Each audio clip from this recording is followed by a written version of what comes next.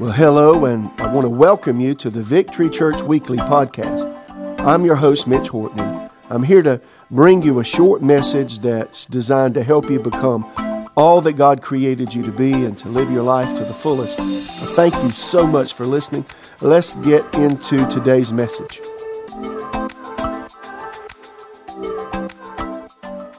Welcome again to our Victory Weekly Podcasts. I hope you're doing well.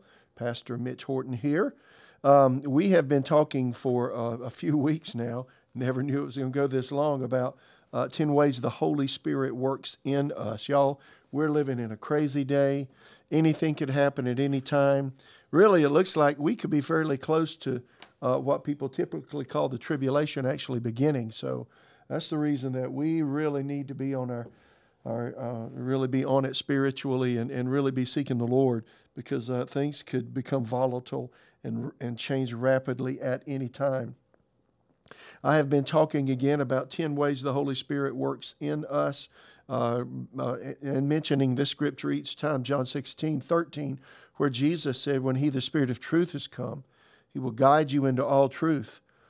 For He will not speak on His own authority, but whatever He hears, He will speak, and He will tell you things to come. So again, the Holy Spirit is the person that we want directing our lives. Is it not true right now? And we want to hear from Him, we want to obey Him, and we want to yield to Him. So been talking about 10 ways the Holy Spirit works in us. We've mentioned the first 5. We're on number 6. The first one is the Holy Spirit creates in us, creates unity in the body of Christ. So again, all of this is in past podcasts.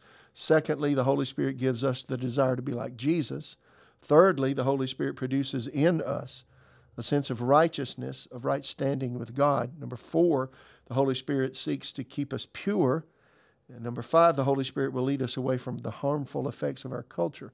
So we've gone into great detail in those. I hope you'll go back if you haven't listened and listen to them. But this is this is like the third time I've been on number 6. It's hard to get off of it, so much to it. The Holy Spirit will give us a sense of belonging with the Father, or being loved by God our Father. There is nobody, listen, that can love you like God can, because we grow, and this is the things I've shared past a couple of podcasts, because we're raised in dysfunctional families, or because our parents are not perfect people. Then, their love is always tainted with elements of human selfishness. It's just the way all of us are. So again, we need to make sure that we are able to really come close to the Lord. And so I use this term, the Holy Spirit will give us a sense of belonging with the Father. That means that we know that we're welcomed in His presence. We know that we're deeply loved by Him. And if you know that about God as your Father, then regardless of the problems you have in life, regardless of the personal issues, character issues you have, or issues you have with someone else, or anything else in life on the outside, you have a place in God's heart. You can go to Him and you can talk to Him. So last time I talked about 4 false beliefs that we often receive from living in a fallen world, and that often are come into our lives through our families, and just through rubbing elbows with other people who are fallen people just like us. And then we talked about how our relationship with Jesus can cure those 4 false beliefs. If you didn't listen to that, go back and listen to it. Today, I want to get really practical about overcoming roadblocks and getting close to the Lord. And, listen, the Word of God has an amazing way of eking its way down into the recesses of your thoughts and your motives, and really bringing some personal transformation. And so I just want to talk about that. So let's talk about opening up to the Father's love. See, here are 4 actions you can take to change your experience of God's love. And again, if you have a hard time going to the Lord feeling like He's upset with you, angry with you, or that in some way, He's not paying attention to you, those are thoughts, and those are feelings that we can overcome.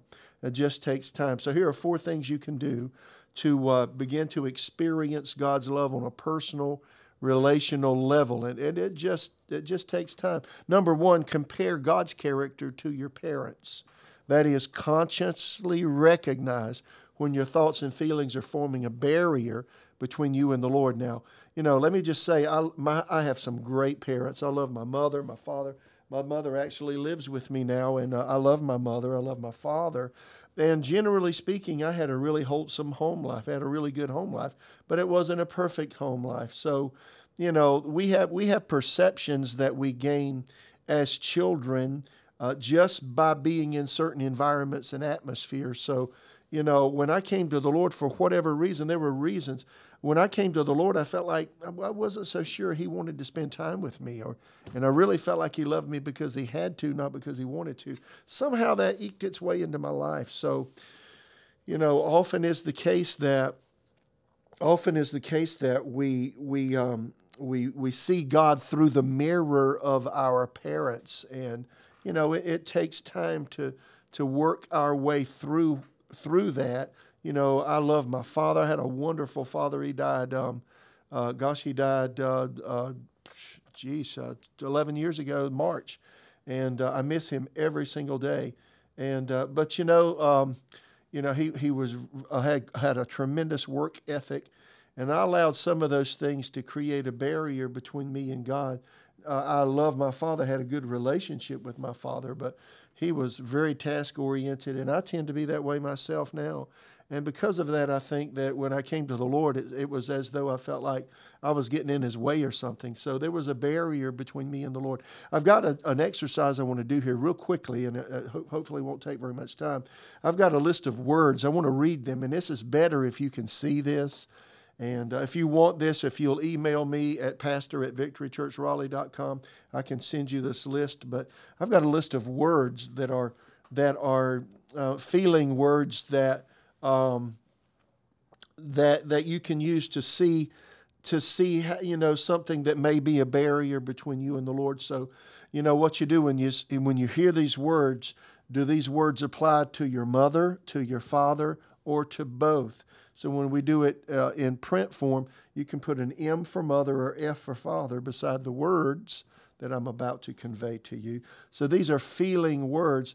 And, if some of these strike home and some of the negative ones strike home, it may be that you're wrestling with feeling that God is less than close to you or wants to be less than close to you. So here you go. Here we go. Here's some of these words. So this is relating to mother, father. So your mother, your father, or your care providers if you weren't raised at home with a mom and dad. And I've done this exercise, and I saw where I needed to work on some things. So here are the words, feeling words: gentle. When you talk about your parents, mother, father, gentle, stern, loving, disapproving, distant, close, intimate, kind, angry, caring, demanding, harsh, trustworthy, joyful, forgiving, good, cherishing, impatient, unreasonable, strong, protective, passive, encouraging, sensitive, unpredictable. So again, there's a lot of words, and I don't expect you to remember all those. Again, email me at pastor@victorychurchraleigh.com if you're interested in this list. If some of these got your attention and they were part of your being raised in your family, these words, they may cause issues between you and being able to get close to the Lord. So here's some of them that maybe have been a challenge for you: stern, disapproving, distant, angry, demanding, harsh, impatient, unreasonable, and unpredictable. So again, if those words really kind of sting, maybe you got some things to deal with between you and your mom and dad. Again, our mother and father are like a mirror that show us what God is like. So our concept of God is mirrored through our parents, so it's skewed. If our parents weren't perfect people, and most of our parents aren't perfect people, so we often have things we have to deal with. Again, Exodus 34:7 says this: I lavish unfailing love for 1,000 generations. I forgive iniquity, rebellion, and sin, but I do not excuse the guilty. They lay the sins of the parents upon their children and grandchildren. The entire family is affected, even children in the third and fourth generation. So, when there's issues at home in the concepts of mom and dad and care and nurture and love, see, those things often pass from generation to generation. They're transgenerational sins. And so Proverbs 22:6 fulfills itself. Train up a child in the way he should go, and when he's old, he will not depart from it. So again, see God, consciously recognize your thoughts and feelings that may be forming a barrier between you and God. When I first came to the Lord, I felt like God didn't want to have anything to do with me. And let me tell you where it went in my mind and in my thoughts. And I love my father. I had really had a good relationship with him, but I was very young when two things happened, and I think it affected me thinking that God wanted to have something to do with me in a real sincere way. My father worked, and he would come home at a certain time every day.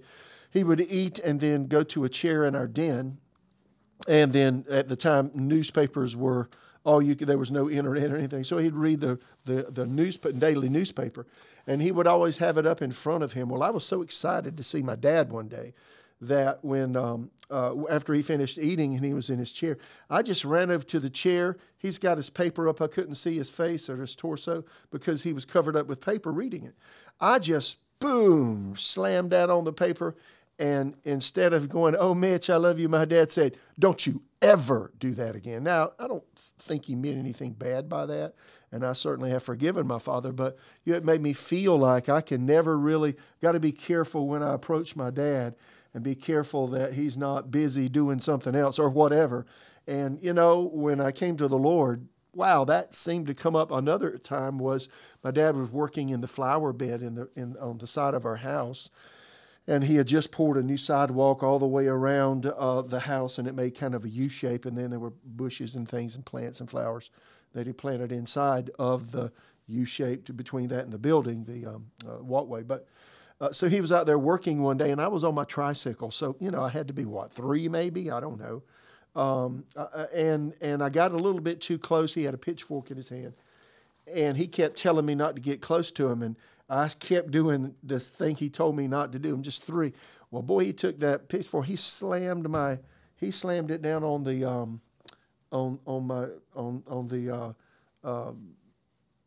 tricycle, the handlebars, and oh my goodness, bent them a little bit, and that scared me so much. And again, the idea behind that was, I don't get near Daddy unless Daddy gives me permission, and I better steer clear. So unconsciously, I think when I came to the Lord, age 18, had an experience with Jesus, trying to get close to the Lord.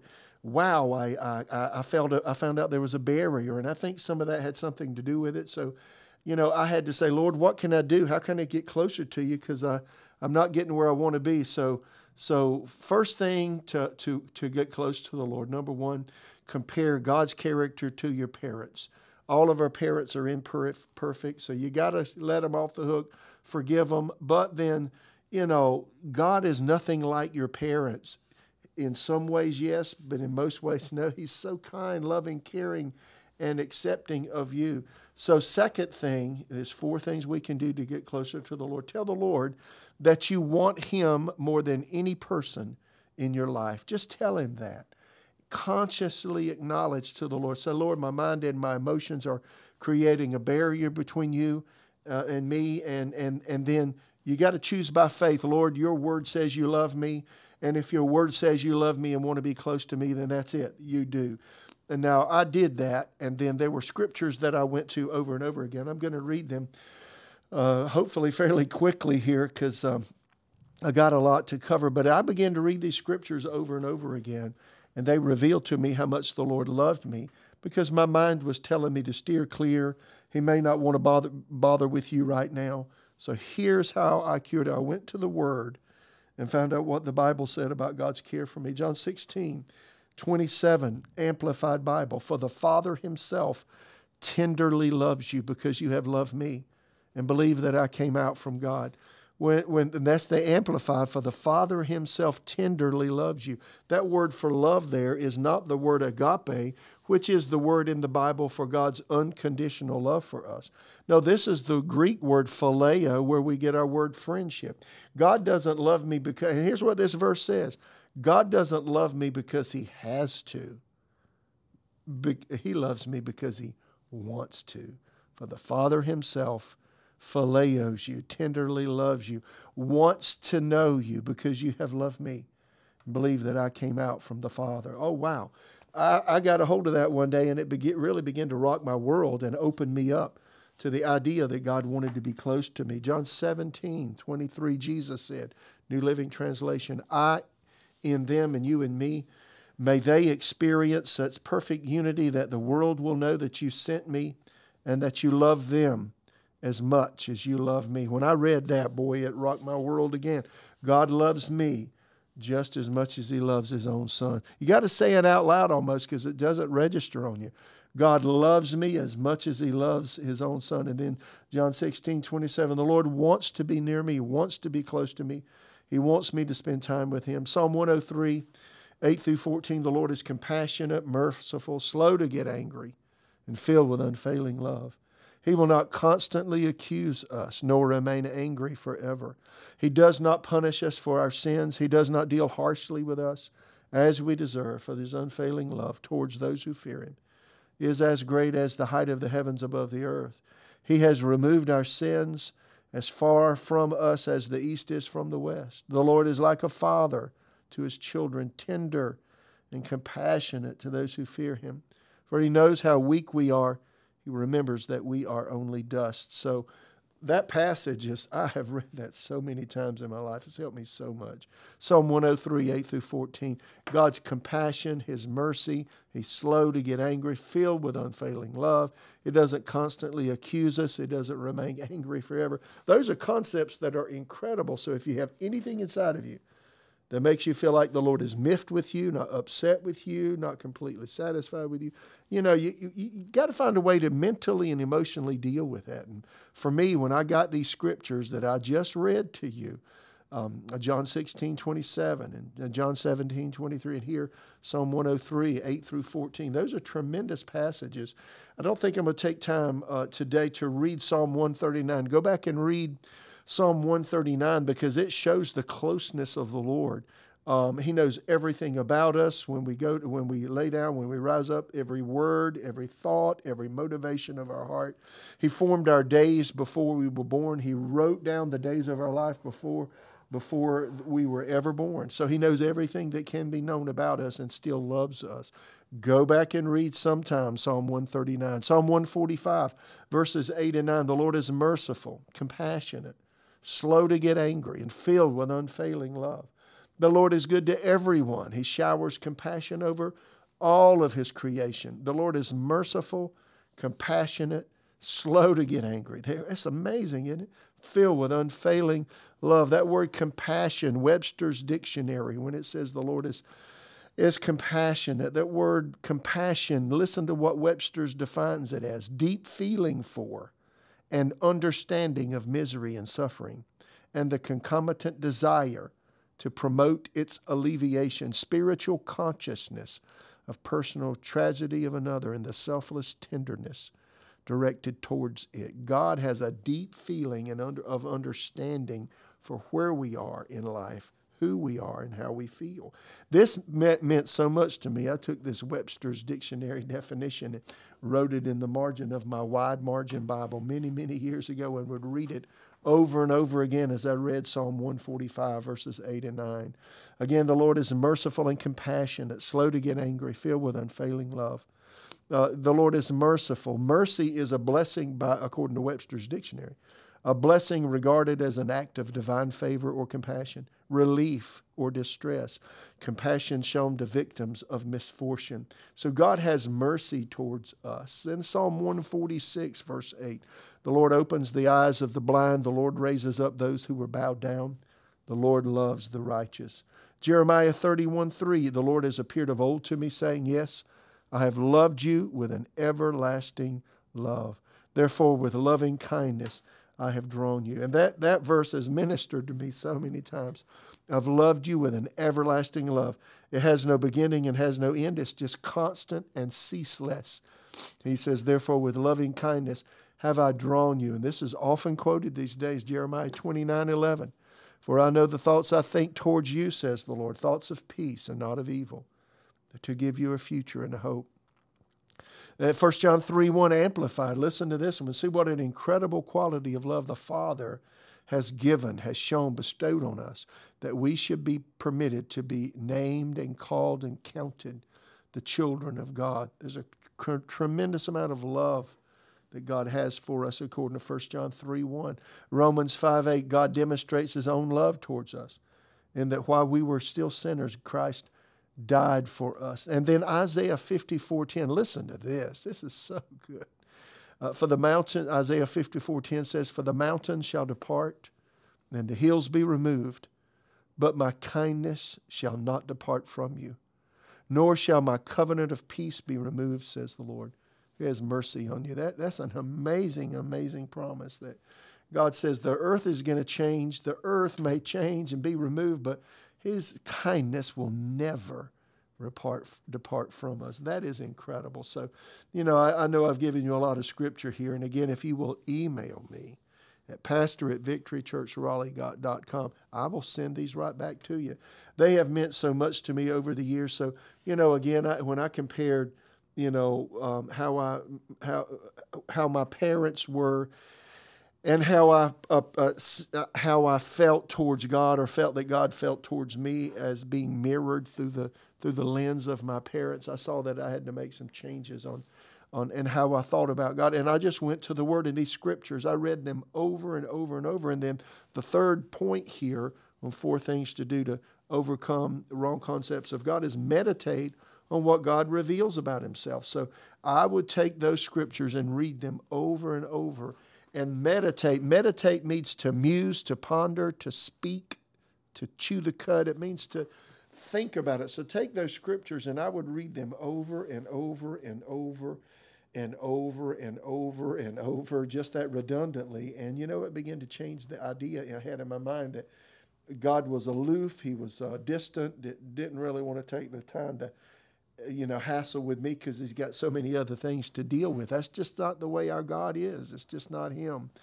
The fourth thing in overcoming the wrong concepts of God is create a siege mentality. And a siege is, back in Bible days, the cities had walls around them, and an enemy army that wanted to take over a city, they would siege the city. That is, put their forces around the perimeter of the city, and not allow any supplies to go in, or they wouldn't allow anything to go out. So eventually, the city the people in the city would use up all of their resources and have no food and probably very limited water, and then they would just beat them down, and eventually just take over the city. That's called a siege mentality. So, I found that I needed to do that with my mind and with my emotions when I was thinking about the Lord and how much he loved me, because my mind would tell me he's too busy, he doesn't care, he's aloof. But I said, no.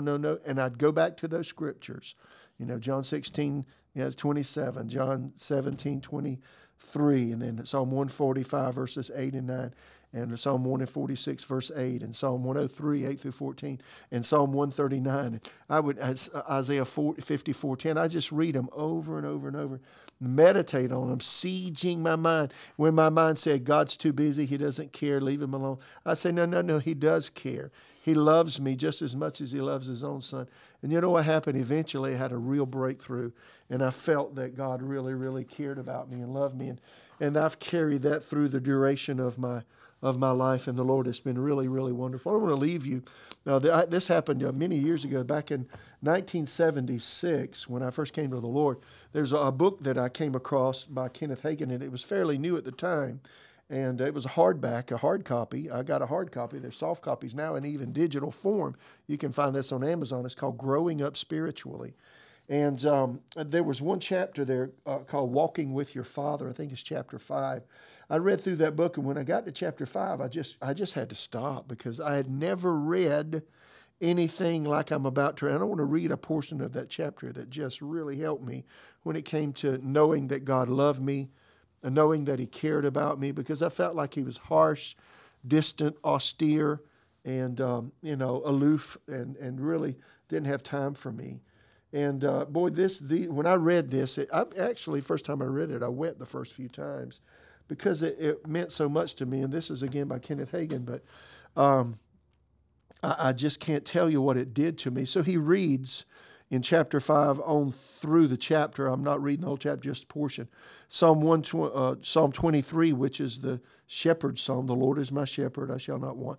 He reads that, and then he makes some commentary about it that just helped me. And I'd read it. I read it as an 18-year-old boy over and over and over again. And you know what? It began to melt my heart when I was really challenged as to whether or not the Lord cared for me. And so he read Psalm 23 here in the book. I'm not going to read that, but let me read his commentary.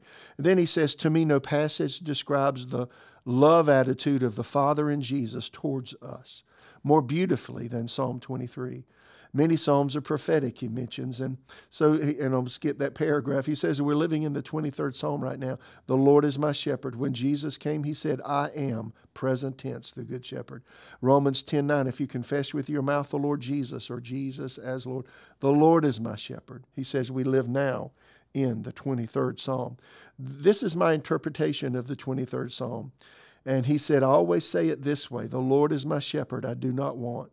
I do not want perfect satisfaction, the ultimate of living. Verse 2 is where the luscious clover and tender grass carpet the ground. No effort on my part is required to have or to get enough. He leads me by the waters of stillness. Water and food are the requisites that sustain life. Thank God he leads me and supplies my every need. He makes me lie down and rest in safety and quietness in the pastures of plenty. Near me is a babbling brook. Its living water answers the cry of my heart. I have water. I have food. I have protection. I have shelter. I have his care. This is my Father. When I'm frightened and filled with fear, when my whole being is convulsed with agony, he restores my soul. He keeps me quiet. He makes me normal again. He brushes away my fears and anxieties, holds me to his breast, and breathes into me courage and faith. My heart laughs at my enemies, for he guides me down the paths of grace through the realm of righteousness, where I stand in his presence as though sin had never been, and romp and play in the throne room of grace with never a thought, nor a fear, nor a dread. My Father, you see, is the one who is on the throne. He may be judge to the world and God to the sinner, but he's Father to me. And sometimes I come in and I would begin to weep as a 18, 19-year-old when I read this. It did something to me. And it still does today. And he goes on to say, and sometimes I come in, most of the time, in fact, to visit with him. And I hear him say, son, is there anything you want? What can I do for you? And I say, Father, I don't want a thing. You're so wonderful and so lovely and so good. You've already provided for me all I'll ever need. And you wrote me a letter and told me about it. So I don't have a care. I don't have a need. I don't have a want that hasn't been met. No, I didn't come for something. I tell you, Father, I just came in to visit with you for a while. I just wanted to hang around the throne. I like to be near you, Father. I would read that and just weep my eyes out because I think I like that closeness in my life. And, I found that closeness with the Lord now. And then he goes on to say in his book as I conclude, my Father, he said to me, I could hear his voice. Kenneth Hagin says, I could hear his voice so plainly as God spoke to me, son, you don't know how that delights my heart. No earthly father ever desired the companionship and the fellowship of his children any more than I, the heavenly Father, desire the fellowship and companionship of my children. He said to me, I made man so I'd have someone to fellowship with.